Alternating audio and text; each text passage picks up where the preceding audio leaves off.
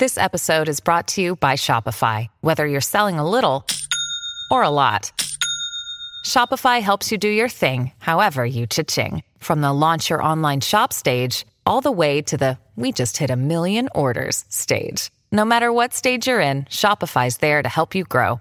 Sign up for a $1 per month trial period at shopify.com/special offer, all lowercase. That's shopify.com/special offer. Next to scarcity, most issues in the world has happened because of religion. Religion was created to improve the quality of life of individuals. Religion became the single most reason why people have lost who they are.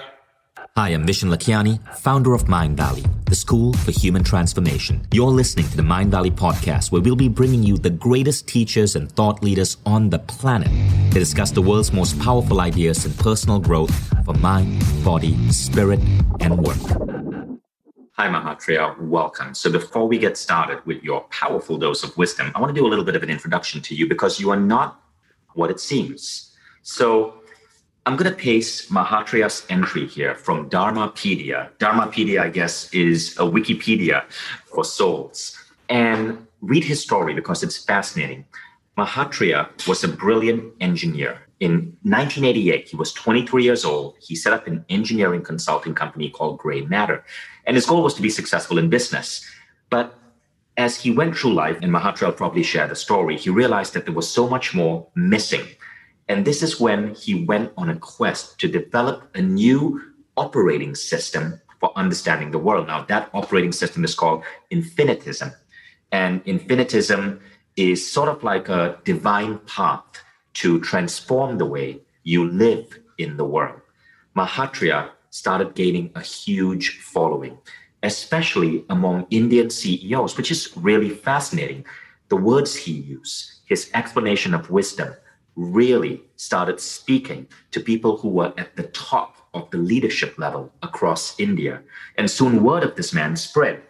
Mahatria wrote this book. It's called Unposted Letters. When I moved into my new apartment over here, there were only 2 books I brought with me: Paramahansa Yogananda's Autobiography of a Yogi and Unposted Letters. This was the only 2 books that I brought with me in this new apartment that I moved into a couple of months back. I didn't even have any copies of my book. Now, why did I carry this book with me? As I was going through the pandemic, I went through some pretty hard times, shifting countries, shifting lives, and Unposted Letters, look at that. It has sold 2 million copies. This is a remarkable book. When a book sells 2 million copies, you know there's something special about it. When you feel you need help, you just open it, and the right wisdom is on the right page for you. So we're actually going to do this test right now. I'm going to open the book. Okay, and I'm just going to set an intention that the right wisdom, the right quote comes out as we open this for whatever we as a collective community here is watching. Now, some of you might be watching this, a recording of this in the Mind Valley podcast. Welcome. Some of you might be checking this out on YouTube. Welcome. This is what I get.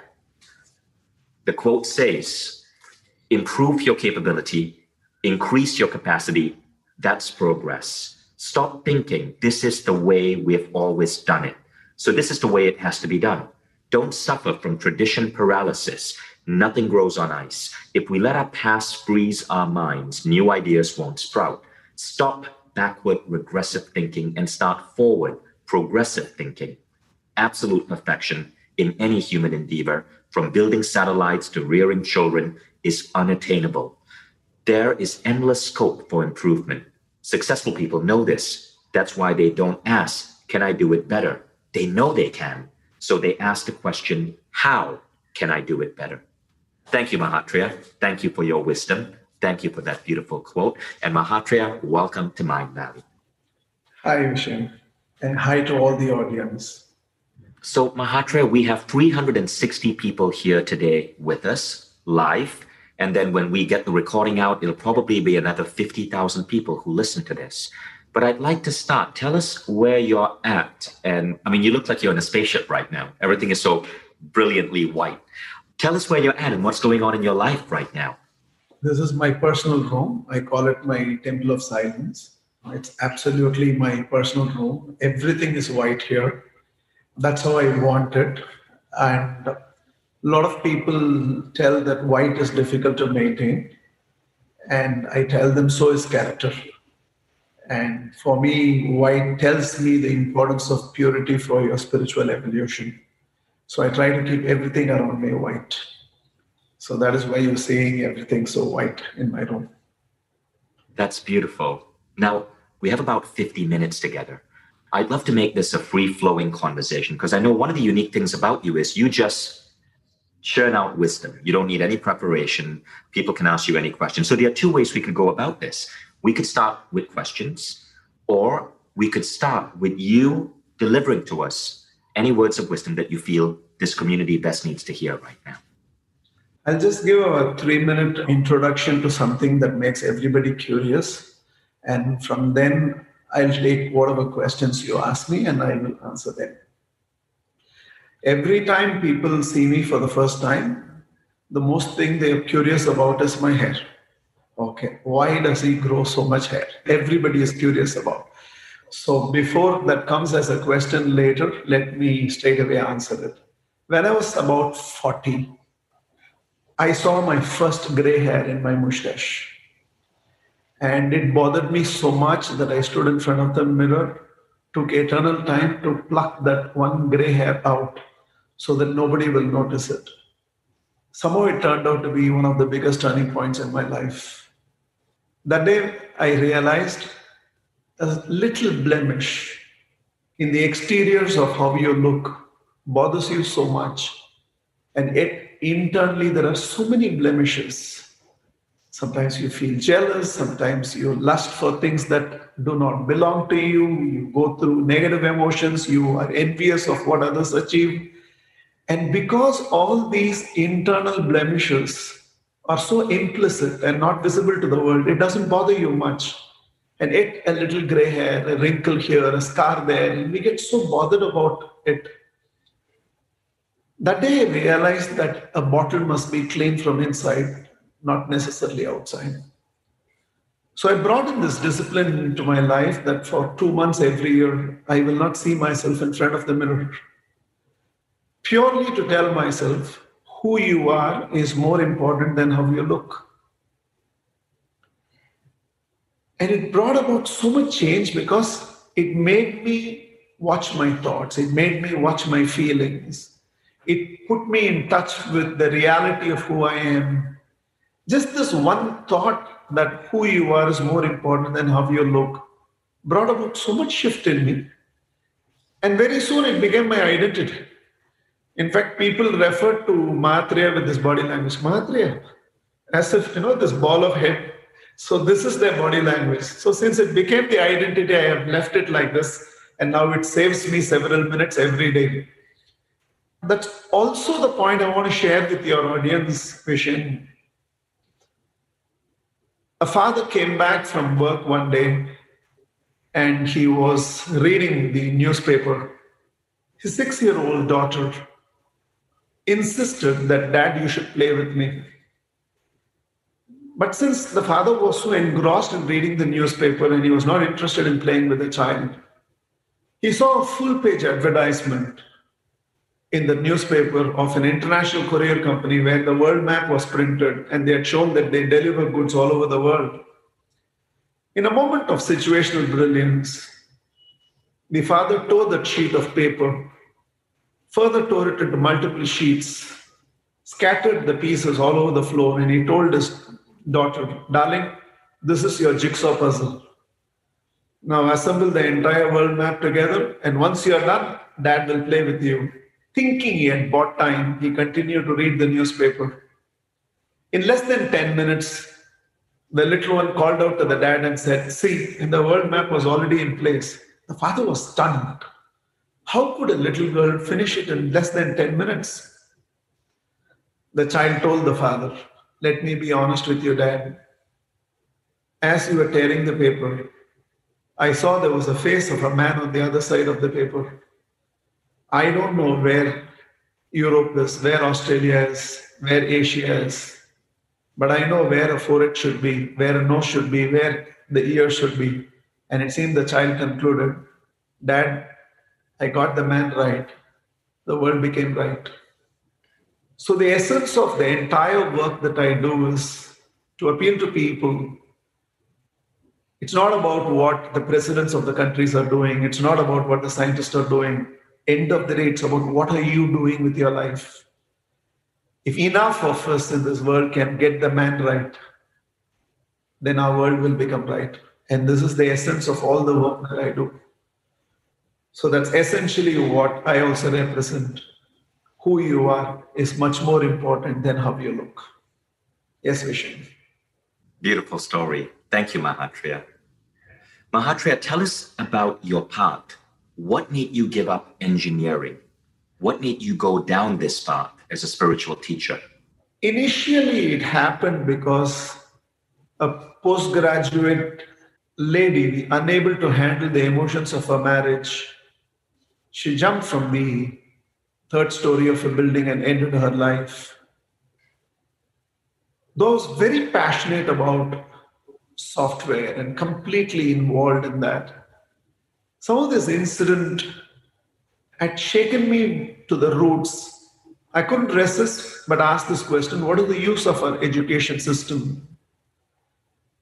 I know it's a detour, but that's one area where I truly appreciate what you have done with your life and mind value vision. In a world where so many platforms have been built for information exchange, it makes me so proud that you build a platform for transformation of human lives. Because what are we doing with an education system where we are so interested in teaching history to children without teaching them how to create history? We are asking everybody to be the best, but we don't teach them how to deal with failures. We are asking everybody to be competitive.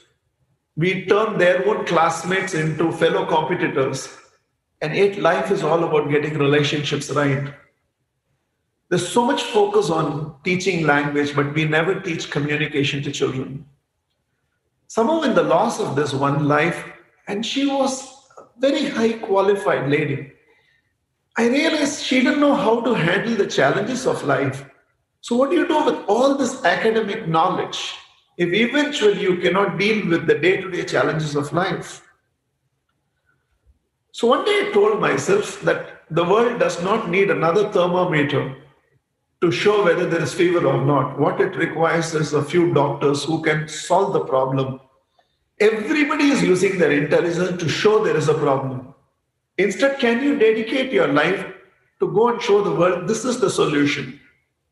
And that resulted in the birth of whatever I did. It started on February 14, 1995. And I started teaching people that life is an alternative, death is not. All these, my talks, life is beautiful, life is a game. Everything is to tell people that there are choices in life, there are alternatives in life. Just because you took a path and there is a take diversion there, we don't give up the journey. We take the bend, we take the detour, and there are alternatives. But as I started teaching, I realized suicide is only one form of death. When I started working with people, I realized the amount of unutilized potential. People don't know what to do with their potential. People don't know what to do with their time.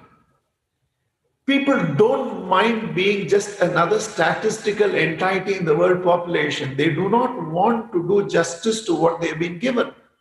A little prod, a little push, and most importantly, the right environment of growth is required. So I realized that it's not just about preventing physical death, but it's also about preventing psychological death of people not doing justice to what they can do with their life.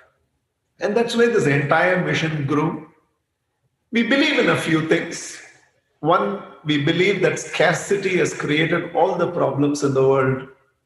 Because poverty has phenomenal political mileage. More number of people are poor, then more number of people are dependent on the government. So the government will keep talking about poverty, but they will not do anything to eradicate poverty. And scarcity has created terrorism, scarcity has created war, scarcity has turned brothers against each other. So one of the vision of infinityism is to instill into the DNA of children right from the time they are in school that abundance is your birthright. The child of a king cannot be a beggar, which means we, as the creation of that abundant God, do not have to live a life of scarcity. And when I say abundance, I'm not just talking about wealth, abundance of health. I've heard some of your talks about how Mind Valley has the highest ratio of six-pack in any corporate in the world. And I think it's such a beautiful gift that we have, human body. And proven science is available. So abundantly healthy, abundantly wealthy, abundantly loving. If Indian mythologies have to be believed, even gods had problem with relationships. Which means as human beings, if we can get relationships right, you get one upon God. So how do we become abundantly loving? Why should relationship be a nightmare for people? Why can't it be a celebration? And how do you abundantly root yourself in spirituality? Not religion. Not religion. Religion is a dogma. It's a cult. Spirituality is a science. And how do we take the science to people? So the essence of infinityism is to seek abundance, holistic abundance.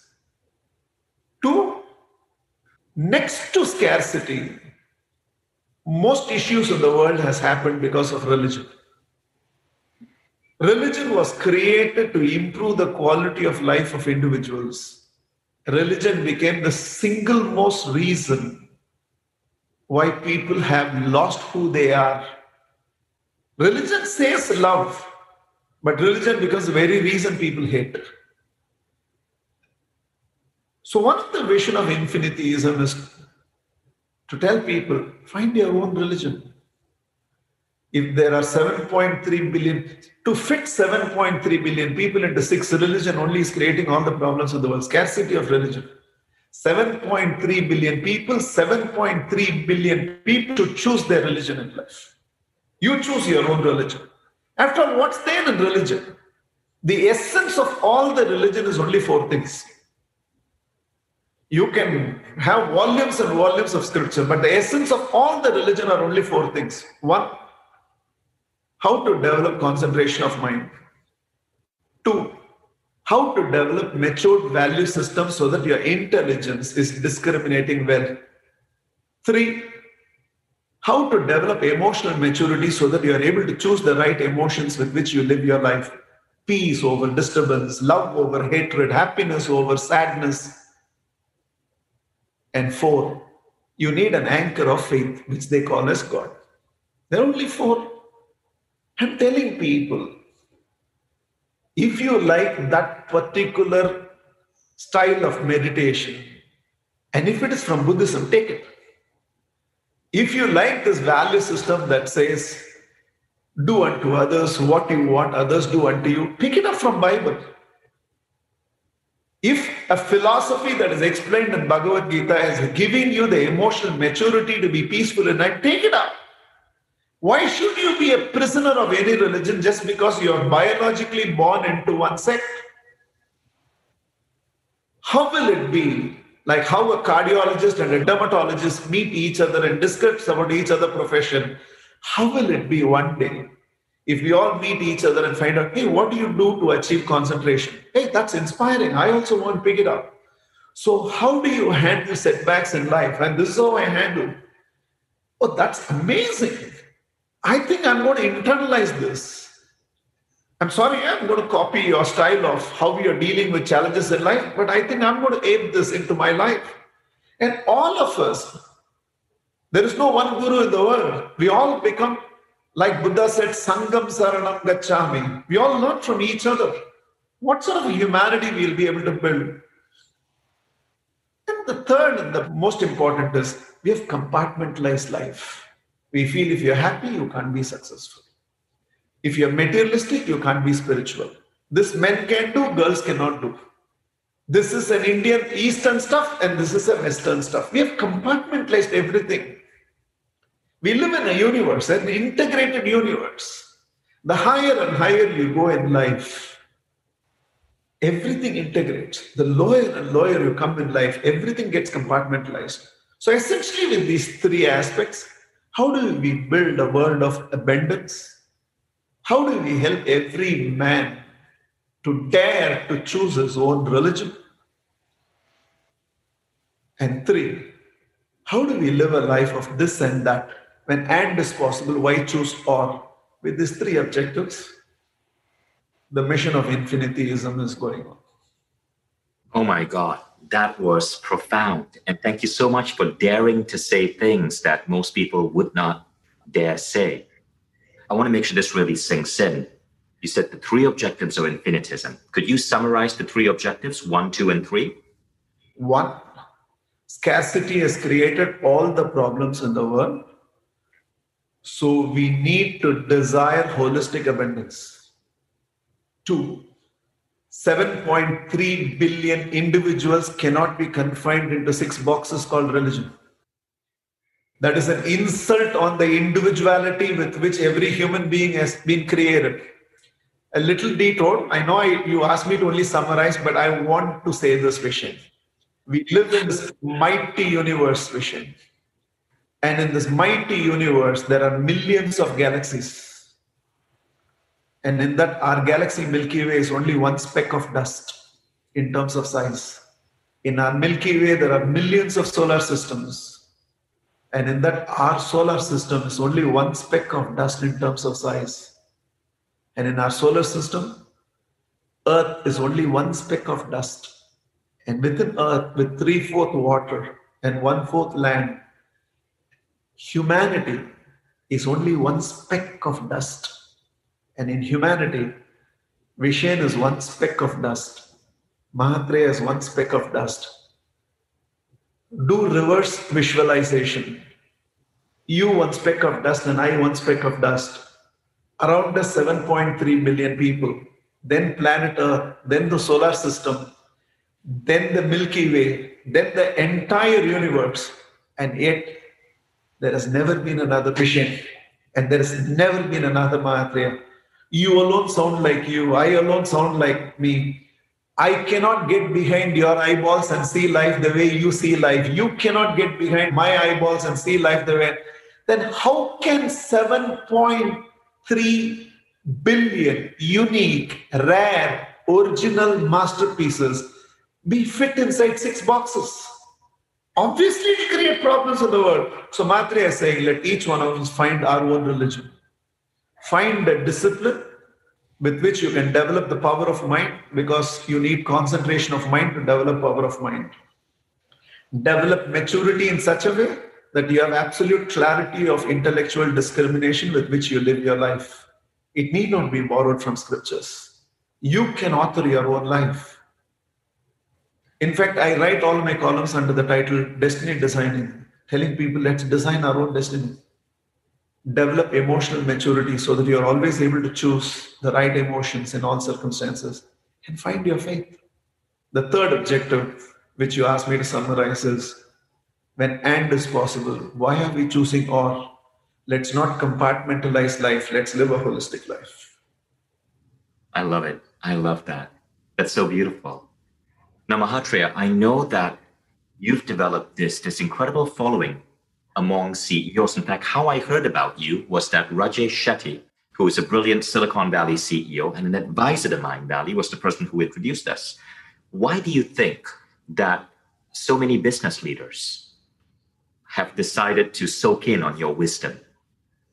One, I think I'm giving the world new definitions to live by, and I think people love my definitions. I think they have lived with some meaning for every word. For example, my definition of God is that on which you have faith is your God. That is not Krishna or Rama or Jesus or this thing. For Thomas Alva Edison, his faith was science. So for him, science was his God. For somebody else, it's something else. That on which you have faith is your God. So there is no our God, there is only my God. Each one of you have to find your God. So like that, there are definitions. And one of the definition is life is a game. We share our relationship with anything in life depends on the relationship we hold towards it. That depends on the definition we hold in our head. It seems a disciple once asked a master, how do I call you? Do I call you by name? Do I call you a master? Do I call you a teacher? Do I call you Bhagwan? Do I call you Guru? Or how do I call you? How do I see you? And it says the master replied, if you call me by name, you become a contemporary. If you call me a teacher, you become a student. If you call me a guru, you become a seeker. If you call me Bhagwan, you become a devotee. If you call me a coach, you become a trainee. If you call me a lover, you become a beloved. And it says the master smiled and said, how you call me makes no difference to me, but it makes all the difference to you, because it's a question of how you see it. You see work as fun. You don't need a separate hobby. You see work as an ordeal, then you need a separate hobby. You see your spouse as your best friend. You have a soulmate for a lifetime. You see your spouse only as a sex partner, then there is only physical gratification. You miss the intellectual involvement, you miss the spiritual experiences, you miss the emotional togetherness. So everything about life depends on what is the definition you hold in your head towards anything. That means we need a definition to this thing called life. It can't be an ordeal. It can't be a struggle. It can't be called unfair. I call it a game. I love what you say, and it resonates with me. But what about the hundreds of millions of people, say, for example, in a country like India, that are living in poverty? How would you explain this to people who are begging on the streets, people who are living in poverty, people who are in slums right now? So one of the things that we go and help these people to understand is this: charity will keep a poor person poor.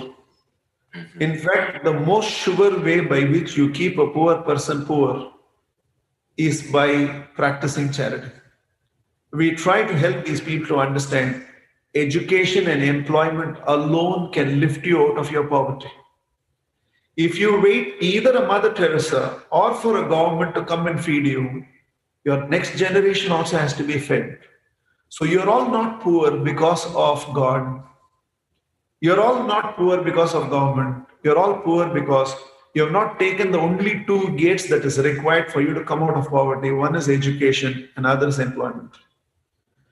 So we ask these people to seek employment, and we empower all the existing infiniteists to try and give as many employment of. In fact, every infiniteist organization, since you keep talking about the CEOs, all of them have a goal. They cannot measure the growth of the organization only by the top line and bottom line.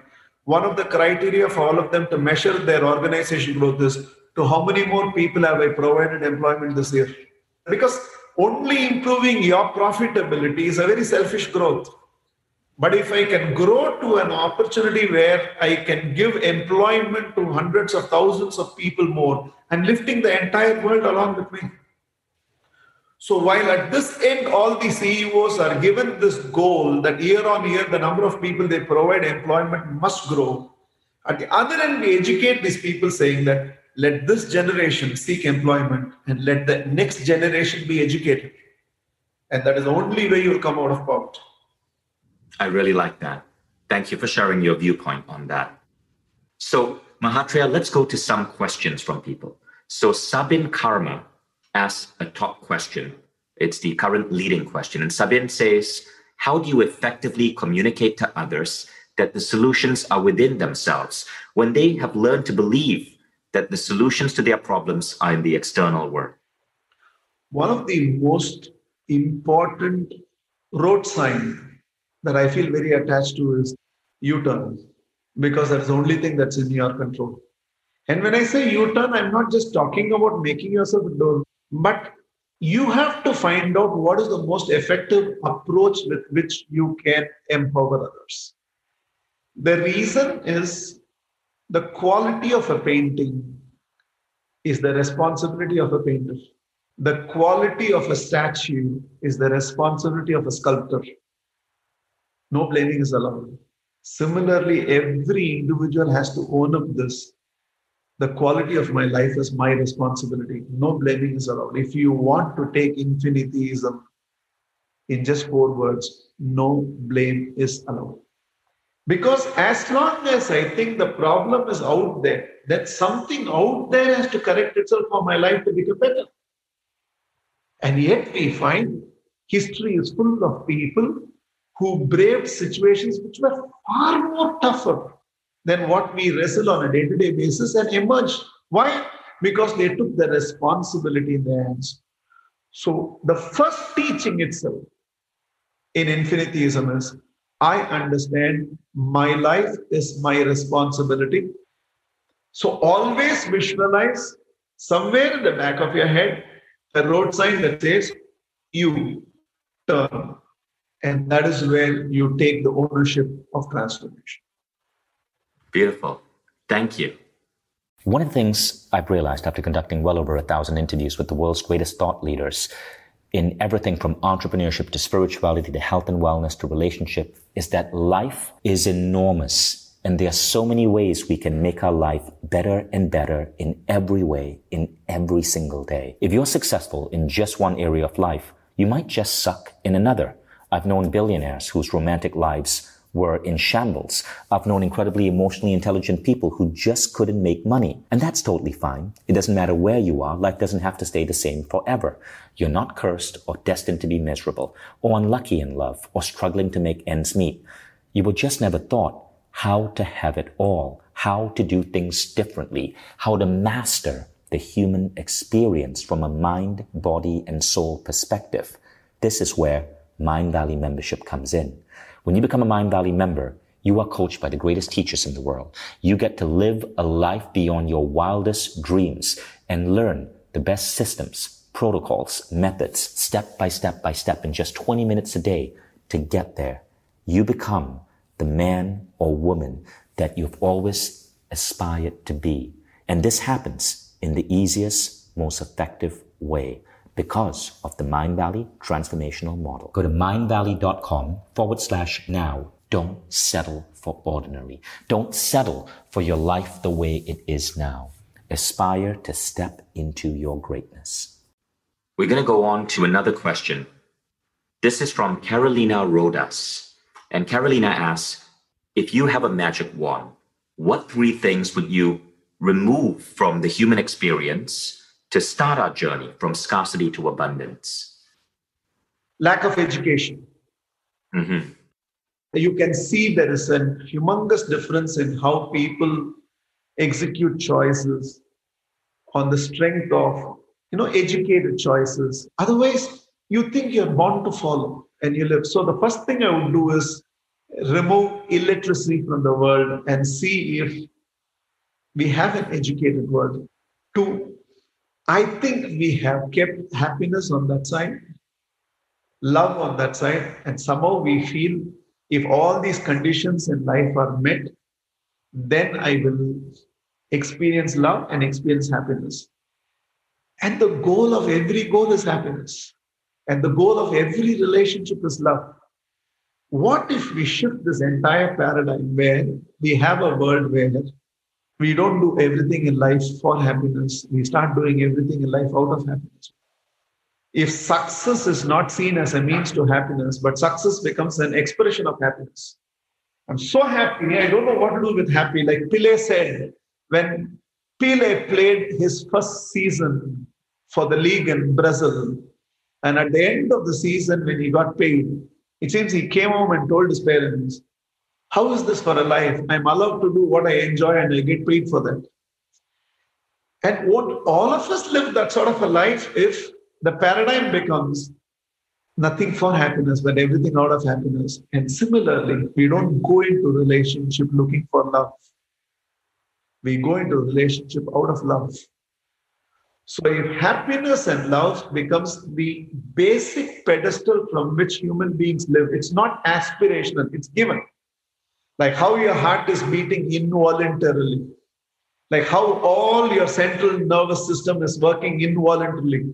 Loving and happiness should become the natural fragrance of every human being. We will live in a very, very different world. So the second thing I will seek is that.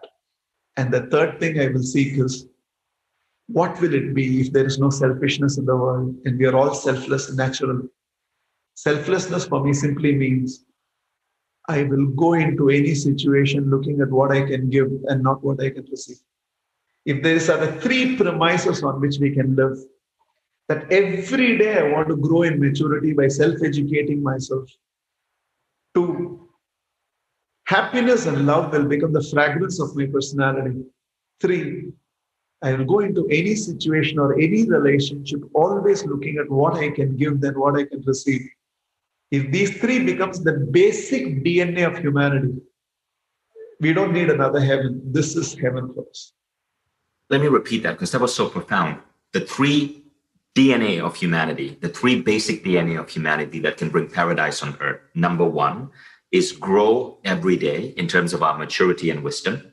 2 was always go into any situation with happiness and love. Did I say that right? Let happiness and love become the fragrance of your personality. I'm using that poetically because you can't separate the fragrance from the flower. And the third one is go into any relationship asking yourself, what can I give rather than what can I receive? I love that. Beautiful. Mahatria, my next question is, what is our responsibility as citizens of this earth? What do you think is our dharma, our duty in the world to solve some of the issues which are facing the human species, from the pandemic to war to climate change? What attitude do we go in as we look at these existential problems? There is no one answer to this because it depends on what resonates with each one of them. So one of the things that I would appeal to all of them who are sub 25 in this audience, aspire to be a leader, not a follower. Because, see, from that position, the right things you'll be able to influence in the world are phenomenal. Phenomenal. Because we're so satisfied. Even people go to Harvard and Stanford and do their business management and happily take up a job and sit in employment. It's not about just entrepreneurship.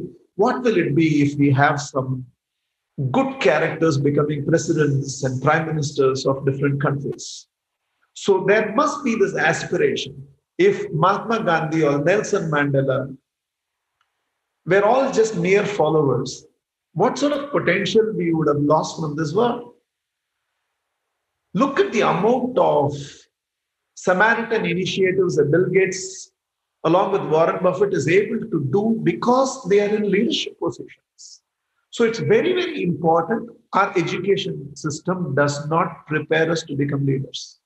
See, our entire education system was created when we needed millions of people to serve the army, millions of people to become farmers, millions of people to go to factory to work.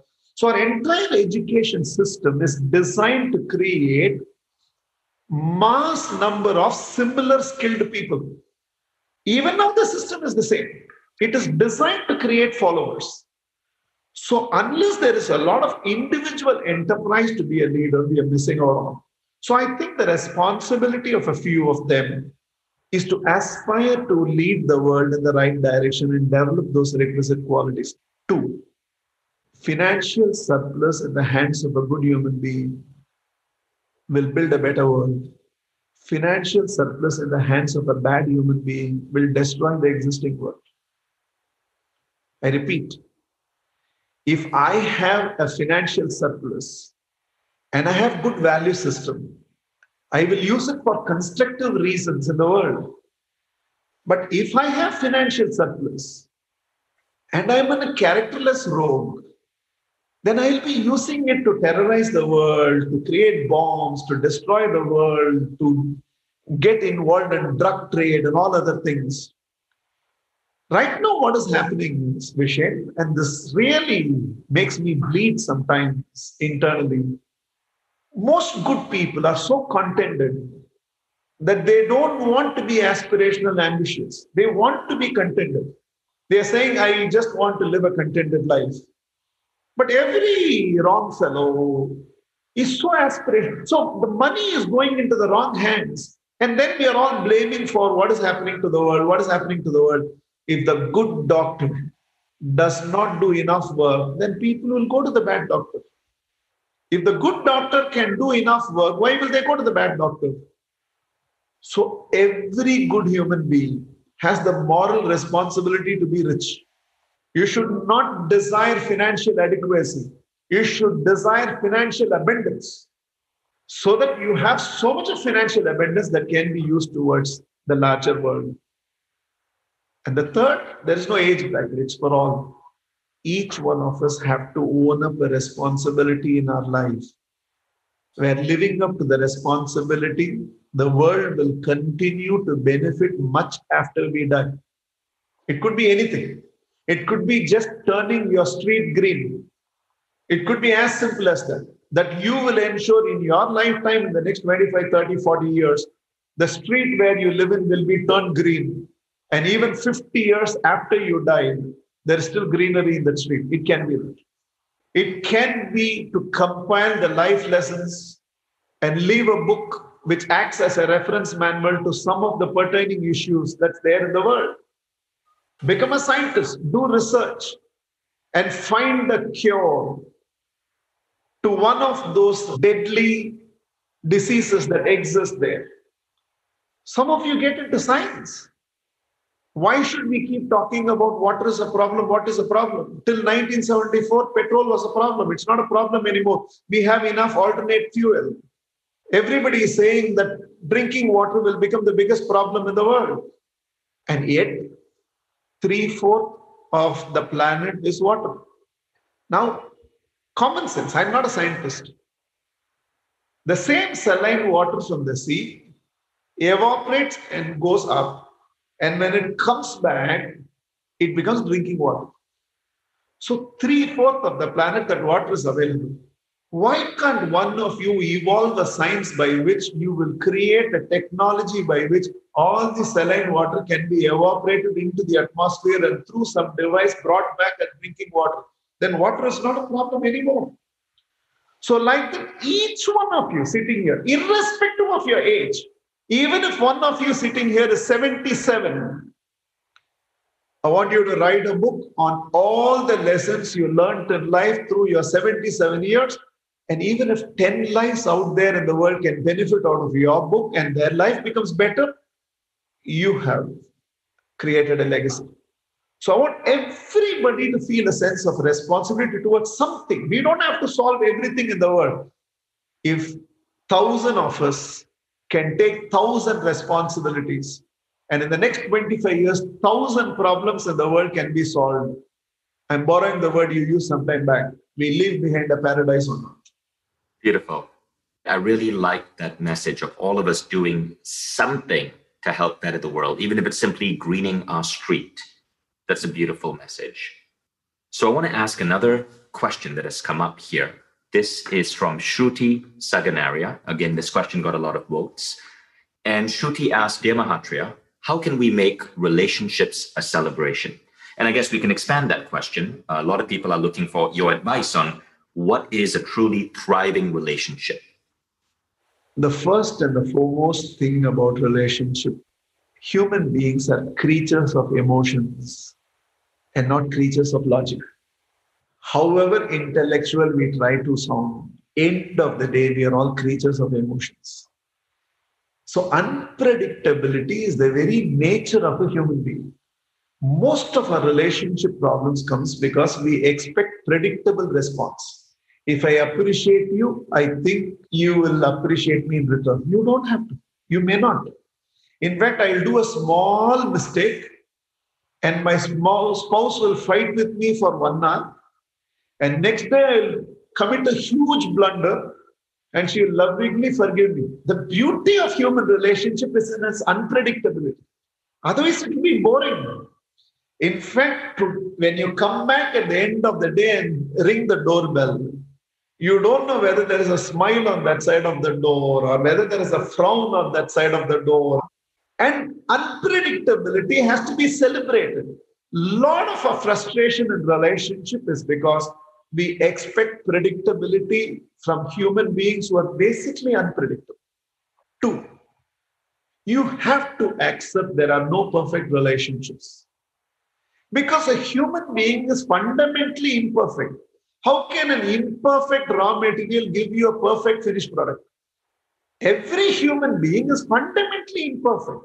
And relationship is the amalgamation of imperfect individuals. So you have to give up this desire that there are perfect relationships. Even in a story, only the last sentence reads, they lived happily ever after. So you should accept imperfection as the very nature of relationship. Having done these two, then take two important steps in life. One, always remember it's not the question of whose mistake, it's a question of whose life. We are so bothered about proving the other wrong, not realizing by proving your loved one wrong, you can't get your relationship right. By proving anyone wrong, you do not get a relationship right. It's not the question of whose mistake, it's a question of whose life. Your happiness, your life is also getting affected in the entire process. And last but not the least, I understand when ego comes, everything else goes. When ego goes, everything else comes. You have only two alternatives. You can drop ego and celebrate relationship, or you can celebrate your ego and that will eventually drop the relationship. So either your relationship can thrive or your ego can thrive. Both cannot thrive together. It seems a crow was flying, holding a piece of meat in its beak, only to realize a lot of other birds were chasing it. Very soon, the crow realized all the other birds are not actually chasing me. They're chasing the piece of meat I'm holding between my beak. The crow split the beak and dropped that piece of meat. As the piece of meat was falling, all the other birds went after that falling piece of meat. And now, alone in the sky, it seemed the crow remarked, in dropping that piece of meat, the entire sky became mine. That's exactly what happens in relationship. By simply dropping your ego, you have nothing to prove. You have nothing to prove. In fact, the moment you give up this desire to prove anything in the world, you get liberated. And you start celebrating a relationship. Oh, I love that. Thank you so much, Mahatria. I love that. Drop your ego. You have nothing to prove.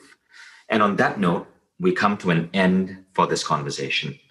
As we wrap up, any closing words of wisdom? Whether you call it God, whether you call it nature, whatever name you call it, the greatest of all the creation is a human being. Bible says God created human being after his own image. The Veda says the Jivatma descended from the Paramatma. Quran says every creation descended from Allah. And science says man is a biomagnetic field descended from this cosmic magnetic field. The greatest blessing has already happened to us. That is, we are created as a human being. Nothing needs to be added, nothing needs to be removed. We have to simply live up to the glory of being a human being by celebrating being a human being.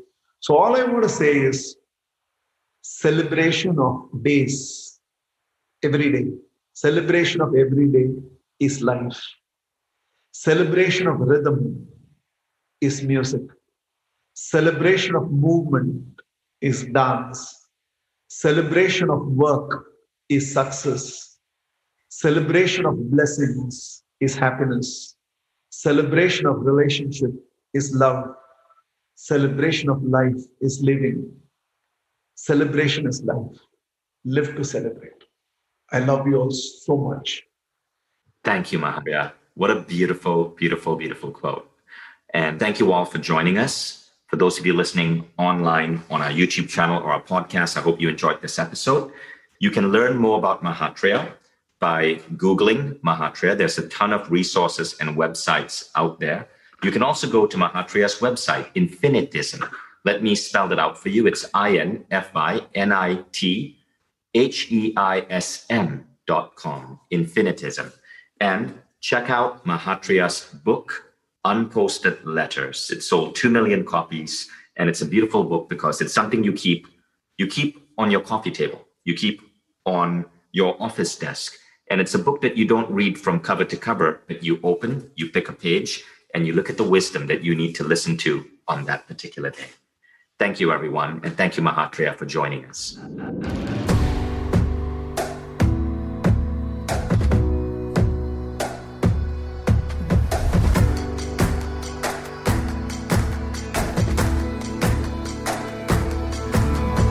I'm Vishen Lakhiani, and this is the Mind Valley Podcast.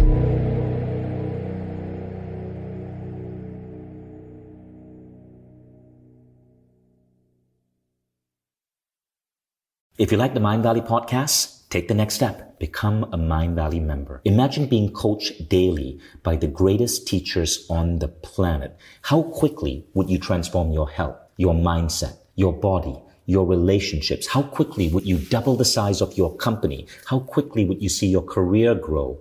How quickly would you eliminate any limiting belief that's holding you back and manifest a life that you once thought beyond your dreams?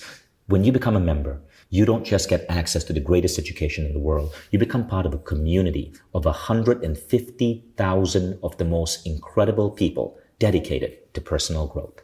Go to mindvalley.com/now to get started.